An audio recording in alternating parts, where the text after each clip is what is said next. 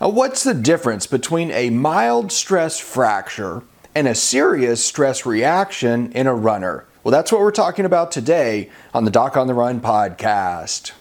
So the big question is this: how are runners like us, who don't like hearing doctors say, just stop running, who know that we simply have to stay active, how do we heal in a way that lets us stay strong, maintain our running fitness, and keep preparing for the next race, and still heal without making the injury worse? Well, that is the question, and this podcast will give you the answers. My name is Dr. Christopher Segler, and welcome to the Doc on the Run podcast.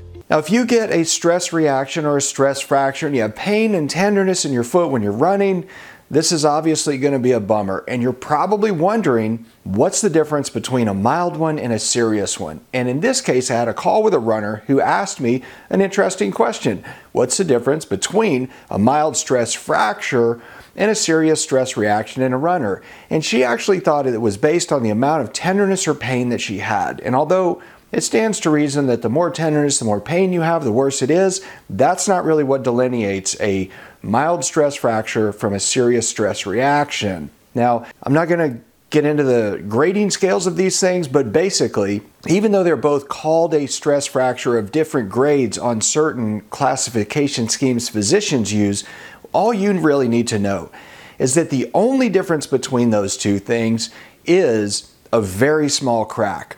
A crack that's not really visible on an x-ray, not visible on an ultrasound at all unless your doctor is both really good and you're really lucky, or on a CT scan. It might be visible on an MRI, but probably on a CT scan. So what I mean is that when you get a stress reaction, all you have is tenderness. You don't have a crack visible on any imaging study at all anywhere, even if it's a CT scan.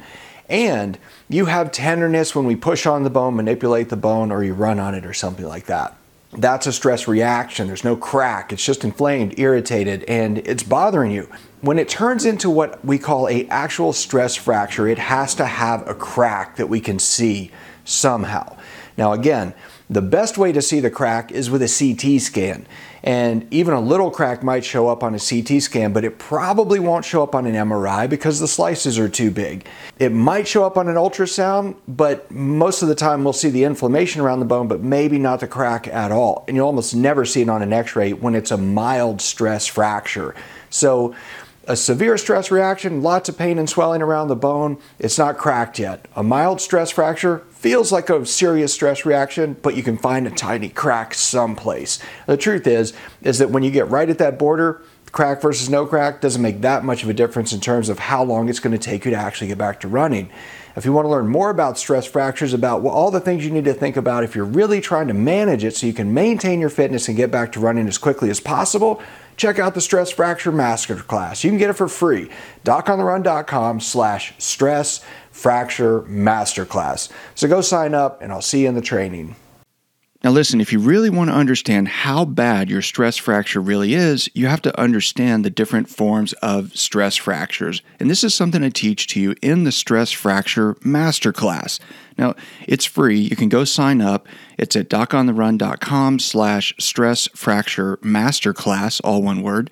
And in this session, I'm going to teach you the differences between stress response, stress reaction, and stress fractures, and what all of those different stages really mean to a recovering runner who wants to run and maintain your running fitness while recovering. So just go to DocOnTheRun.com/Stress Fracture Masterclass and sign up now.